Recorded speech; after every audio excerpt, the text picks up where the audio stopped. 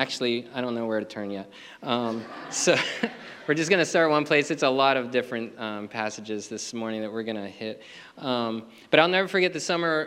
It must have been probably around my 6th grade summer year whenever I attended a basketball camp up in the Poconos, and I just loved basketball camps. It was the best because you got to go and just do all things basketball, work on some drills, work on the fundamentals of the game, go, and there'd be tournaments, there'd be 3-on-3 things, there'd be all kinds of playing games, just always a good time.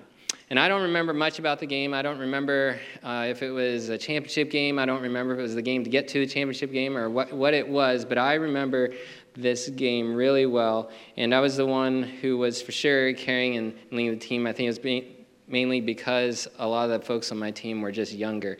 And so I was really invested in this game for some reason. That's all I remember.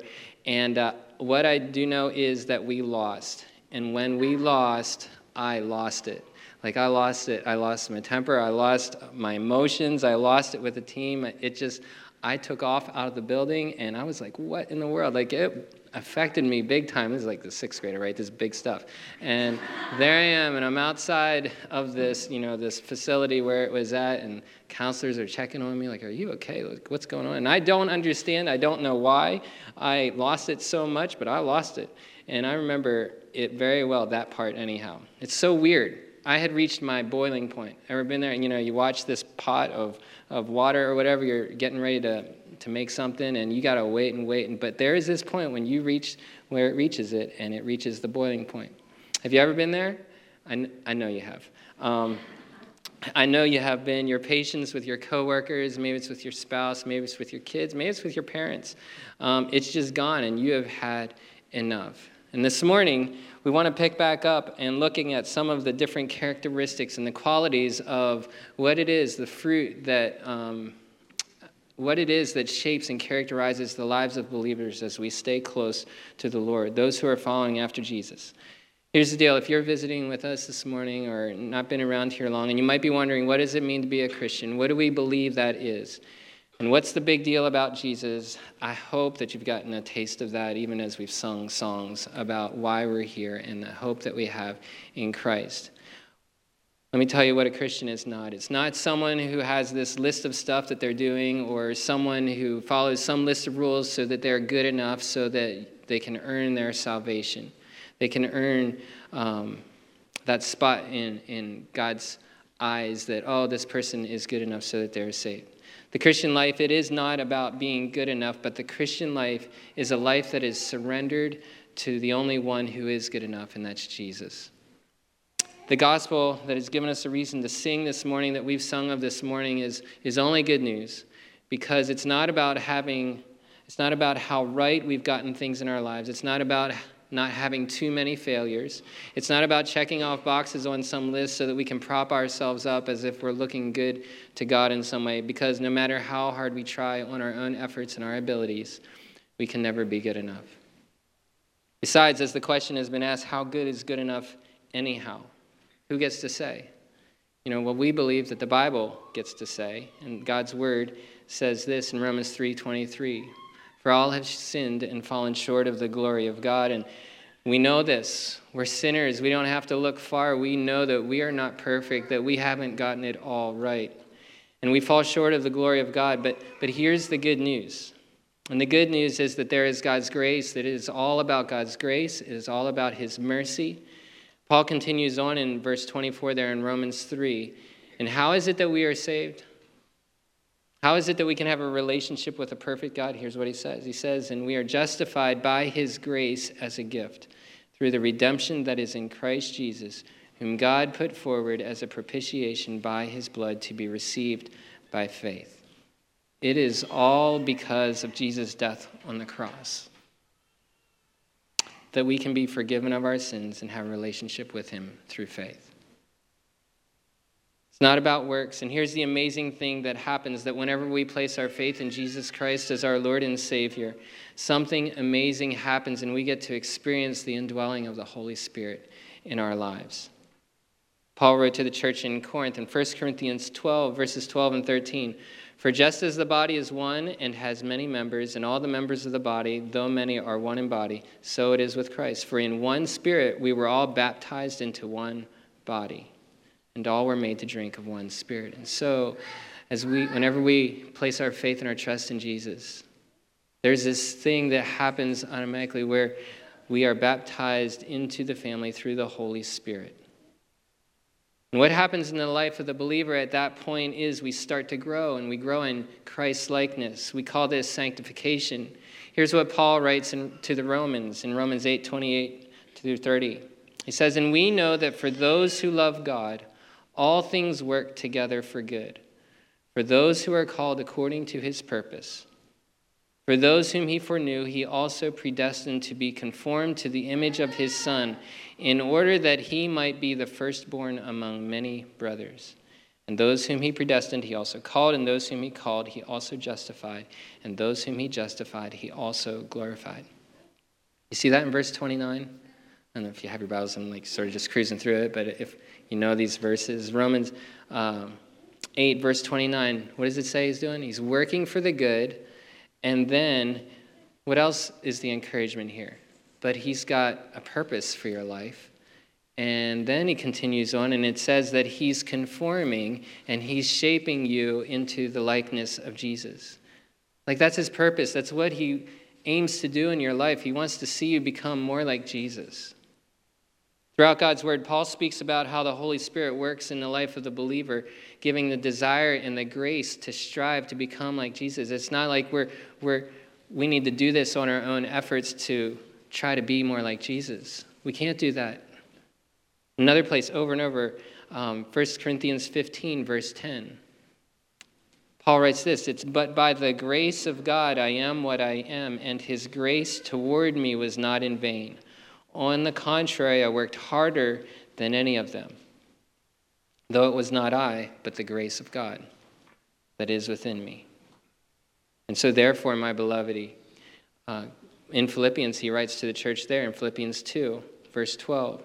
He says, "Therefore, my beloved, as you have always obeyed, so now, not only as in my presence, but much more in my absence, work out your salvation with fear and trembling, for it is God who works in you, both to will and to work his good pleasure." We're called to work out our salvation. We're called to live this out. If you're following after Jesus, we are called to live our lives in pursuit of honoring him and glorifying him.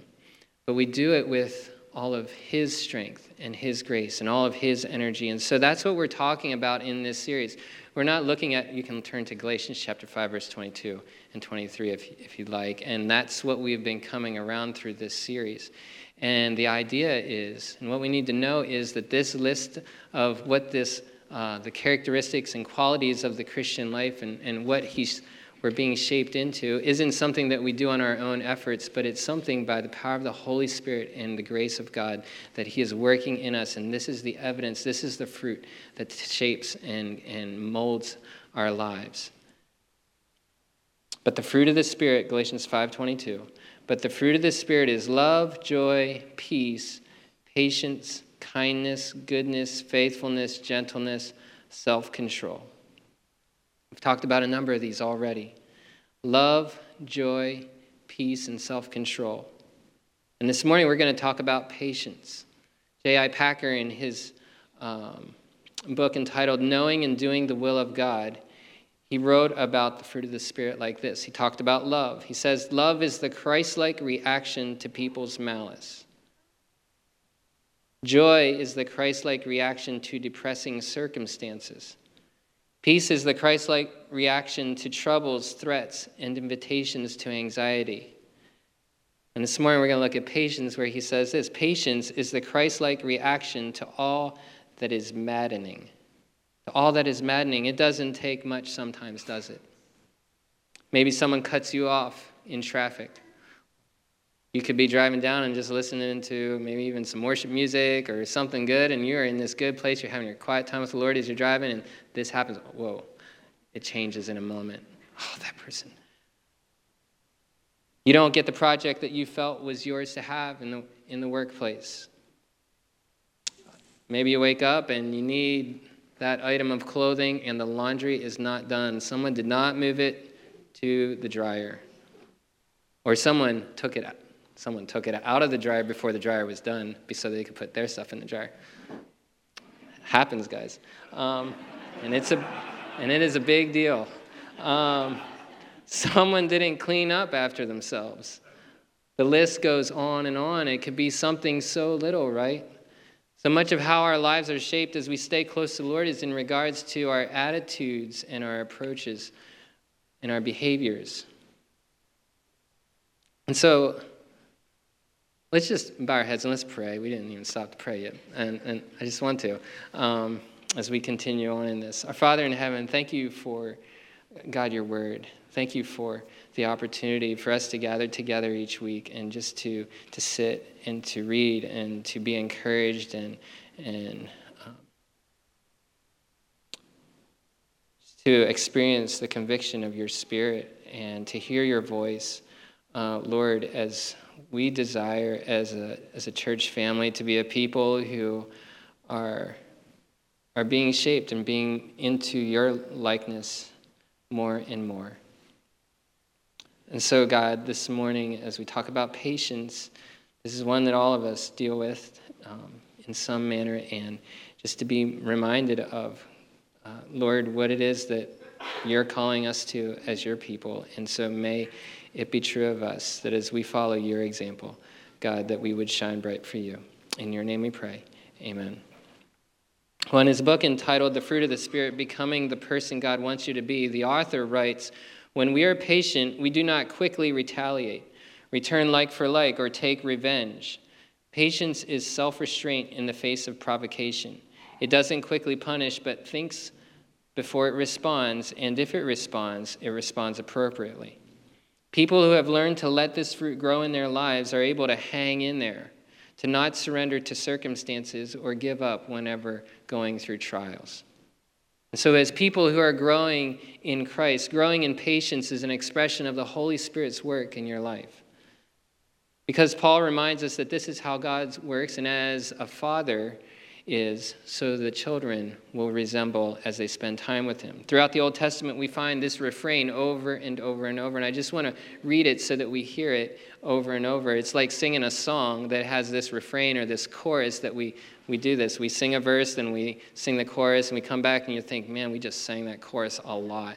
And it's really, it's intentional, right? So that we hear it. This is like a theme of the song, and we want to come back to it, and we want it, as we leave the song, that's one of the things that we really want to take with us from it. And so in the same way, we hear this refrain all throughout the Old Testament, all throughout Scripture. And so I just want to read it through so that we just hear it, like this is who our God is. Throughout the Old Testament, whenever God tells Moses to come back to him with 2 new tablets after he's already spent time with the Lord and he got the 10 Commandments, and he goes down, and what does he find? But he finds that the Israelites are there worshiping these golden calves, and the 2 tablets get broken. And so God tells him, I want you to get 2 new tablets and come up, and we're going to redo this thing. But this is how God describes himself in Exodus 34:6. The Lord passed before him and proclaimed, the Lord, a God merciful and gracious, slow to anger, and abounding in steadfast love and faithfulness. In Numbers 14:18. I don't know, here, if you have your Bibles, it's worth just looking at it because it's like, it says it over and over throughout Scripture. And so in Numbers 14:18, the people are rebelling. And the Lord has just said this to Moses in verse 11 there in chapter 14. It says, and the Lord said to Moses, how long will this people despise me? And how long will they not believe in me? In spite of all the signs that I have done among them, I will strike them with pestilence and disinherit them, and I will make you a nation greater and mightier than they. God has had enough. And he's like, these people, they don't get it. I don't understand. And Moses, he intercedes on behalf of the people, and he says, remember whenever you said this? In verse 18, he says, the Lord is slow to anger and abounding in steadfast love, forgiving iniquity and transgression, but he will by no means clear the guilty, visiting the iniquity of the fathers on the children to the 3rd and 4th generation. The Lord is slow to anger and abounding in steadfast love. As the people in the days of Nehemiah, they're gathering together and they're confessing their sin. They remember this as they remember their history. And they're calling this to mind. They remember this in Nehemiah 9:17. We're told this, that they refused to obey and they were not mindful of the wonders that you performed among them. They're just recounting, like, this is our story. We know this. But they stiffened their neck and appointed a leader to return to their slavery in Egypt. But you are a God ready to forgive, gracious and merciful, slow to anger, and abounding in steadfast love, and you did not forsake them. The psalmist says this line in Psalm 86, verse 15. But you, O Lord, are a God merciful and gracious, slow to anger, and abounding in steadfast love and faithfulness. Again in Psalm 103:8, the Lord is merciful and gracious, slow to anger, and abounding in steadfast love. In Psalm 145, verse 8, he could have just hit copy and paste. He says, the Lord is gracious and merciful, slow to anger, and abounding in steadfast love. In Jeremiah 15, verse 15, the prophet Jeremiah says this. He says, O Lord, you know, remember me and visit me and take vengeance for me on my persecutors. In your forbearance, take me not away. Know that for your sake I bear reproach. And he's talking about in your forbearance. He's reminding him. In the call to repentance, the prophet Joel is banking on God's patience and his long-suffering love. In Joel chapter 2, verse 13, he's calling the people to repentance, and he says, and rend your hearts and not your garments. Return to the Lord your God, for he is gracious and merciful. He is slow to anger and abounding in steadfast love. He relents over disaster. Think back to the story of Jonah. Why is it that Jonah, he took off and God said, hey, I want you to go do this, and Jonah ran away? Why did he do it? Here's why. As you look at Jonah chapter 4, verse 2, and he prayed to the Lord, and he said, O Lord, is not this what I said whenever I was yet in my country, that this is why I made haste to flee Tarshish? For I knew that you are a gracious God, merciful, slow to anger, and abounding in steadfast love, and relenting from disaster. He's like, I knew it, God. I knew you were going to do it. And in case you haven't gotten the idea, Nahum 1, verses 2 and 3, we find that this is how he speaks of God's character. The Lord is jealous and avenging God. The Lord is avenging and wrathful. The Lord takes vengeance on his adversaries and keeps wrath for his enemies. The Lord is slow to anger and great in power. The Lord will by no means clear the guilty. His way is in the whirlwind and the storm. You hear the message? What's God like? Thank you. Someone heard it. We said it a million times. So slow to anger, right? He is patient, so patient with us. But that does not mean that he is not just and that he will withhold his wrath as is right. But do you see how his patience is a call to what? Repentance. Over and over. He is delaying for a reason, for a purpose. He is patient for a reason, and that is so that we would turn in repentance. He's delaying so that we might turn to him and away from sin, and so we don't want to misuse that. So that's all throughout the Old Testament we see that. What do we see in the New Testament? Let's turn to 2 Peter chapter 3. It's all right in line from the Old Testament to the New Testament. 2 Peter chapter 3, starting at verse 10, or verse 8. But do not overlook this fact. Peter's writing here. But do not overlook this fact, beloved. He loves them so much that with the Lord, one day is as 1,000 years, and 1,000 years as one day. The Lord is not slow to fulfill his promise, as some count slowness, but he is patient towards you. He is not wishing that any should perish, but that all should reach repentance. Saying the point of the delay here, the reason that he's not come yet again is to give an opportunity for repentance. Because look how it's going to go. In verse 10, but the day of the Lord is going to come like a thief, and then the heavens will pass away with a roar, and the heavenly bodies will be burned up and dissolved, and the earth and the works that are done on it will be exposed. The day of the Lord is going to come.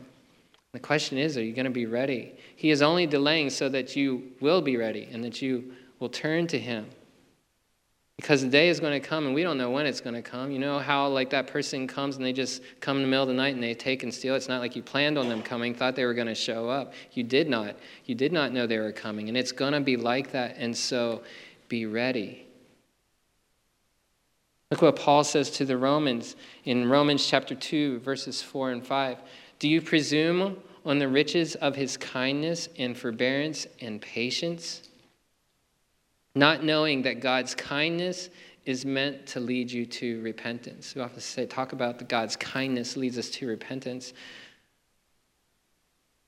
There, right before it's talking about it's God's kindness. What's that kindness look like? One of the ways is it's patience. His patience and his kindness leads us to repentance. But because of your hardened and impenitent heart, you are storing up wrath for yourself on the day of wrath. Over and over, what do we find that God is like? How is it that he works, and why is it that he is so patient with us? He is so patient with us because he wants us to change our ways. He wants us to turn to him. Turn from our sin and follow after him. This is what we see in Jesus' life over and over. Also in John 13:1, as he's dealing with his disciples and all their failures and all their shortcomings and how they didn't see and they didn't understand what was going on and what he was doing. How is it that he cared for them? John 13:1 says this, now before the feast of Passover, when Jesus knew that his hour had come to depart out of the world to the Father, having loved his own who were in the world, he loved them to the end. He didn't give up on them, but he stayed with them and he kept on working with them. And that's good news for me. And I know it's good news for all of us because, man, we get it wrong so many times. But what does he keep on doing? He keeps on loving them to the end. Ultimately, his patience was demonstrated towards us as he endured the violence, the cruelty, and the injustice, as he was crucified on the cross to bear the weight and the burden and the punishment of our sins. And so, one way or another, whether you're following after Jesus or you're not and you're in this room, we have all and we are all experiencing the patience of God in some way. We've messed up and we deserve some form of punishment or consequence, but there is mercy, and we don't get what we deserve. And so that's where it all starts, with the patience of God and his desire for us to come, and we look at Jesus and his example for us. And with that said, then there are all who are his, and all who follow after him. Our lives are to be characterized in the same way. All the more shaped into his likeness as we become and as we grow in patience. So what's that look like for us? The Apostle Paul instructs Timothy to follow his example. If you have your Bibles, let's turn to 2 Timothy chapter 3 and look at verse 10.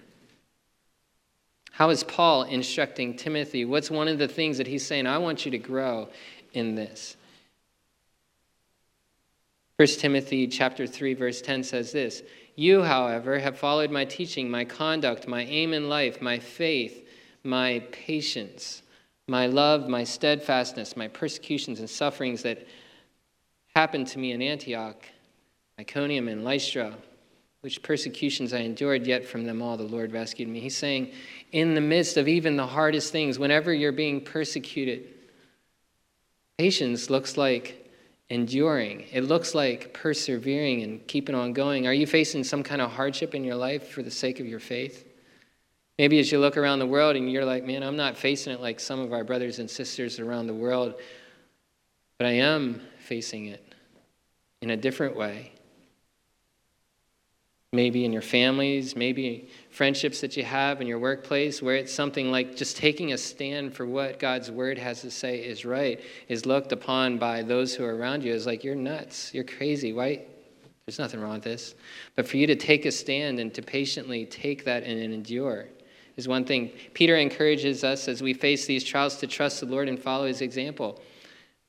1 Peter 4:19 says this, therefore let those who suffer according to God's will entrust their souls to a faithful Creator while doing it. You can trust the Lord. Patience looks like trusting the Lord even in the hardest of times. Sometimes it's persevering and enduring with others. It's not always easy to be patient. You know, you're dealing with that child who once again is not wanting to listen, not wanting to do what you have asked to be done and laid the guidelines out. Or maybe it's in the workplace, and this employee, if you are a supervisor, is asked numerous times, this needs to be done, and just being patient, or with going the other ways also. And you feel like, I just can't do it anymore. We're called to be patient. And so how can we grow in patience with others? How about this? Let's try to see others as Jesus sees them. Maybe try to understand why others are acting the way they do, why maybe they're protecting themselves from something like rejection. Is there something going on that is giving them a reason to be hard towards the things of God? Maybe you've been praying for someone for a long time. God, I'm just asking that they would come and that they'd turn to you and that they'd come to understand and know your grace and your mercy. And maybe there's something that's gone on that has caused a hardness to the things of God, and we just need to patiently love them. And as we are patient, the Lord has the ability to use it to help others. William Law, he writes this in his book entitled The Power of the Spirit. We may take for a certain rule that the more the divine nature and life of Jesus is manifest in us, and the higher our sense of righteousness and virtue, the more we shall pity and love those who are suffering from the blindness, disease, and death of sin. The sight of such people, then, instead of raising in us a haughty contempt or holier-than-thou indignation, will rather fill us with such tenderness and compassion as when we see the miseries of a dreaded disease. Hear what he's saying? He's saying the more that we become like Jesus, the more that we see things from his perspective, the closer that we become and stay connected with the Lord as we abide in him, the more that we're going to be slow to anger, abounding in love, and we'll be tender and compassionate towards others because we understand. And we understand and we see in how the miseries of the dreaded disease that there is for the person who has yet to know Jesus. And so patience looks like persevering and enduring with others, but what else can be said about patience and persevering in our relationships with others? What's the first thing that is said in 1 Corinthians 13, verse 1? Love is patient. It's like at the top of the list of the things of how Paul describes love in this passage. He's writing to this church in Corinth, and things are not all hunky-dory there. Things are not easy. And Paul is writing to encourage them. It looks like sticking with a friend who is struggling through a difficult time and continuing to stay by their side, maybe even whenever they've wronged you. Maybe whenever they seem to be headed in a wrong direction. It's the spouse who stays at the side of their spouse in their sickness or disability and cares for them. It's the parent sticking in there with their child, even when the ingratitude and not doing what has been asked for who knows how many times. It's the child not holding on to hard feelings because the parent hasn't come through like they should have, or at least how they think they should have. Patience has been defined by one as the ability to take a great deal of punishment from evil people or circumstances without losing one's temper, without becoming irritated and angry, or without taking vengeance. It includes the capacity to bear pain or trials without complaint, the ability to bear under severe provocation, and the self-control which keeps one from acting rashly even though suffering opposition or adversity. It's going long in the relationship with people. It's not thinking on the short term, but it's saying, I'm in here and I'm going to stick with you. It also means putting up with things other people do or don't do when you wish they would have. It's forbearing. It's bearing with others. It's forgiving. It's not holding a grudge. It's overlooking hurtful and unkindness rather than fighting back and just bringing it right back at them. You can do this when you're aware of your shortcomings and weakness so that you're able to be patient with others. Paul says this in Colossians 3, verses 12 and 13. Put on then, as God's chosen ones, holy and beloved, compassionate hearts, kindness, humility, meekness, and patience, bearing with one another. And if one has a complaint against another, forgiving each other. As the Lord has forgiven you, so you must also forgive. He's saying, look at what Jesus has done for you. Do that. And one more thing for us this morning. Patience also has this sense of waiting. We live in such a hurried culture. I think this morning as I was listening in a little bit on that Whisper class downstairs that just started, it's the idea, we're in such a go-go culture, so many voices that we don't even slow down to hear. And patience has this idea of waiting. There's this thing that is slowing down in our hurried culture. When much is at our fingertips, we want it now. We have a question for something. All we have to do is say, "Hey, Google," or, didn't tell. So, or "Hey, Siri." No, nothing. I don't know. And there you go. You've got all the answers. I'm surprised this thing didn't turn on. Okay. But yeah, we got answers just like that. We just say it, and there it comes. Or maybe when our software to work, it is like slow as anything in our work. And it's frustrating as all gets out. And we want it to be fixed now. But there is much in our life that isn't like that, right? You don't just say it and boom, let me serve you. No, it's not like that. It's much that is out of our control, and we have to wait. It's in God's control. And patience is waiting on and trusting in his timing with expectancy. So we wait, and we look forward to the day of his return. We look forward with trust that he's going to heal, that he's going to provide, that he's going to protect, and he's going to do miracles. One of my favorite verses, Isaiah 26:8. In the paths of your judgments, O Lord, we wait for you. Your name and remembrance are the desires of our souls. Lord, we wait for you. We're waiting on him. We're patiently waiting on you, but does that mean that we're just sitting there, waiting, doing nothing? And just, I don't know when it's going to happen, and it's going to happen, I guess, but I'm just going to sit here and I'm not going to do anything. No, we don't wait like that. We are patiently waiting with expectancy. He's the one who is the desire of our souls. We know who we're waiting on. He's the one who is our rock and our refuge, our Savior. He's the one who has promised that he's going to come again, and we have every reason to have our confidence in that and believe that that is going to be the case, that Jesus is coming again. And we're going to do anything and everything that we can for the glory of his name and for his fame and for his renown until that day comes. We're going to keep on worshiping. We're going to keep on praising his name. We're going to keep on gathering as his church. We're going to keep on serving as his church. We're going to keep extending the same kind of patience with others in the church family and those outside the church family, in our biological families and those beyond, in our community, that we would be a people who are extending patience that the Lord has had with us to others. In his final instructions to the church in Thessalonica, Paul writes this, 1 Thessalonians 5:14-22, and we urge you, brothers, admonish the idle, encourage the faint-hearted, help the weak, be patient with them all. How is it that we're supposed to come alongside folks? Patience. Be patient with them all. See that no one repays anyone evil for evil, but always seek to do good to one another and to everyone. Rejoice always. Pray without ceasing. Give thanks in all circumstances, for this is the will of God in Christ Jesus for you. Don't quench the spirit. Do not despise prophecies, but test everything, hold fast to what is good, and abstain from every form of evil.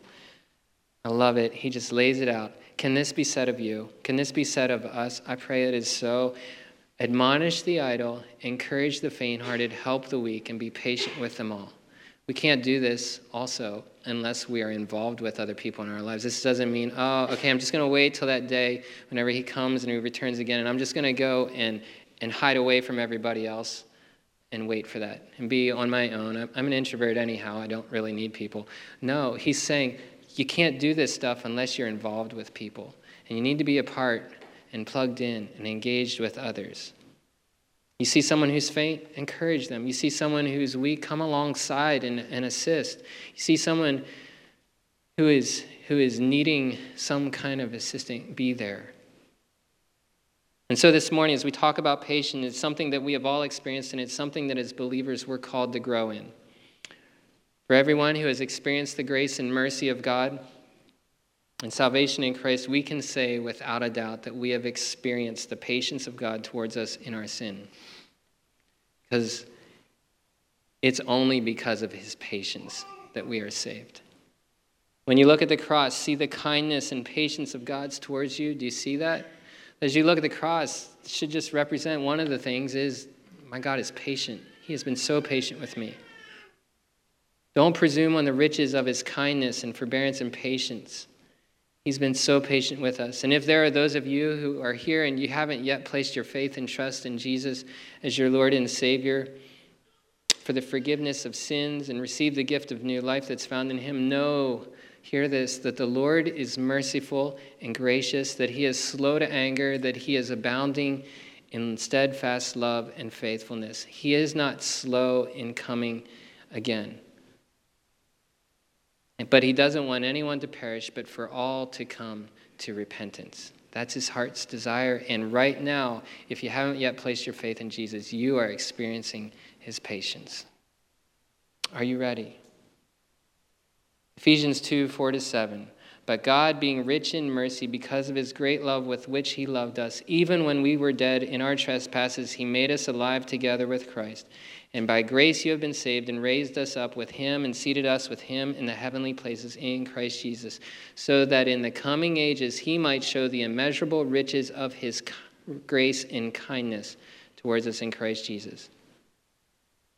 What kind of patience, what kind of love is that? We don't deserve it. It's hard to believe. And in the same way, church, we are also called to show that kind of patience with others in our families, in our workplaces, and in our communities. And as we started, none of this is to say, we might push back and say, oh, but so-and-so, how long do I keep on going with them on this? Do I just let people keep on not getting with the program? It's not to say and dismiss that things are wrong and if needed that we should respond. But what it does say is, and it impacts how we respond. Maybe you need to take a walk before you go right at it. Maybe you need to write things out. Maybe you need to just let the boiling water cool down a little bit before you respond. Because you can patiently respond where action is needed. We are the body of Christ, purposed with sharing the gospel. And so, if you were asked this question, what is the world seeing whenever they look at the body of Christ? Just think, what does the world see whenever they think of the church, whenever they think of Christians? Are they seeing a people who are patient, a people who are persevering, enduring, and loving others as they wait for their Savior's return? What are they seeing in you? If someone looked at you, are they saying, yep, that's what I see? Or as someone looks at us, do they see a people who are patient? We live at a time when as much as ever the picture is being given that Christians are not that, but that they are short-tempered, maybe insensitive, maybe impatient, hurtful in their words and their tone. The list can go on, right? So church, for us, let's work hard. Let's work hard as we can with all of his energy to grow in being a people who are patient. But that's what the world sees. In a book that some of us are reading, here's a statement that just stuck out. Outsiders define us by what we do, not by what we say or by what we believe. We know that's true. And so let's watch our lives. Watch it online. Watch it offline. Watch it everywhere in whatever interaction it is. If we want to clear the roads the best that we can for opportunities to share about the hope and the life change that is available to be experienced in Jesus, our lives need to show it. And so here's some encouragement for you from Paul this morning. And maybe this is an area where you need to greatly have God's help right now. You think about patience, like, where is it in your life that, man, yes, God, I know I need to work on that in that area. Maybe it's with someone in your family, parent. Maybe it's with a kid.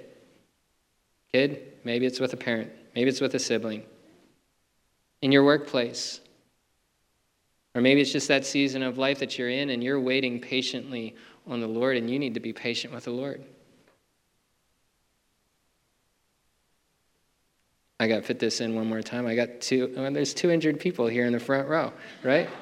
Leah looked at me last week. She's like, I'm really going to hear it now. She's like, Dad, that's 2 weeks in a row.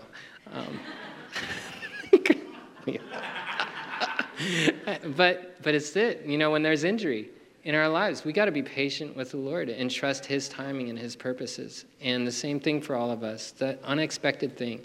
And maybe you're in that season where you have been praying for someone hard, and we just need to patiently wait on his timing and trust him in this. And so be encouraged and know this, because this is what Paul writes. He says, I'm sure of this, that he who began a good work in you will bring it to completion at the day of Jesus Christ. God started something in you. He's going to finish it in you. It might not be on our timing that we want it to be the case, but he's working, and there's a promise there that he's going to bring it to completion. And so let's ask the Lord for his help in this. Let's respond to the Lord's patience with this. And maybe it's responding for the first time. Maybe you're here and you haven't yet placed your faith in Jesus as your Lord and Savior. And you hear this story that, man, there is this God who loves me and cares for me, who even though I am a sinner and I've fallen short so many times, yet he's holding out and he's not giving me what I deserve. And he's made a way for me so that I can be saved and have a hope of heaven for eternity. And it's not about me being good enough, but it's just he is a God of grace and mercy. And he's saying, would you just place your faith and trust in me? Maybe this morning it is responding to his patience in that way. Maybe it's asking for his forgiveness for when we've reached our boiling points with other people. Maybe that kind of interaction has happened for you this week, and you really need to go back to that person and ask for forgiveness. Maybe it's with him, and you're waiting for him to work. I don't know what it is. You know what there is in your life. Maybe this morning it's just a time to come and just ask him, God, I need your help. God, would you fill me with your spirit anew? Lord, would you help me to trust you in this? Because really, isn't this an issue of trust? Whenever this doesn't go whose way? Our way, in the way that we think it should. It's trusting him in the midst of it. I don't know what it is for you, but let's just bow our heads and let's ask him for his help. This morning as we sing, as always, if you want to come to the altar, that it's a place that is always available to you, just to come and say, Lord, I need you. I need your help.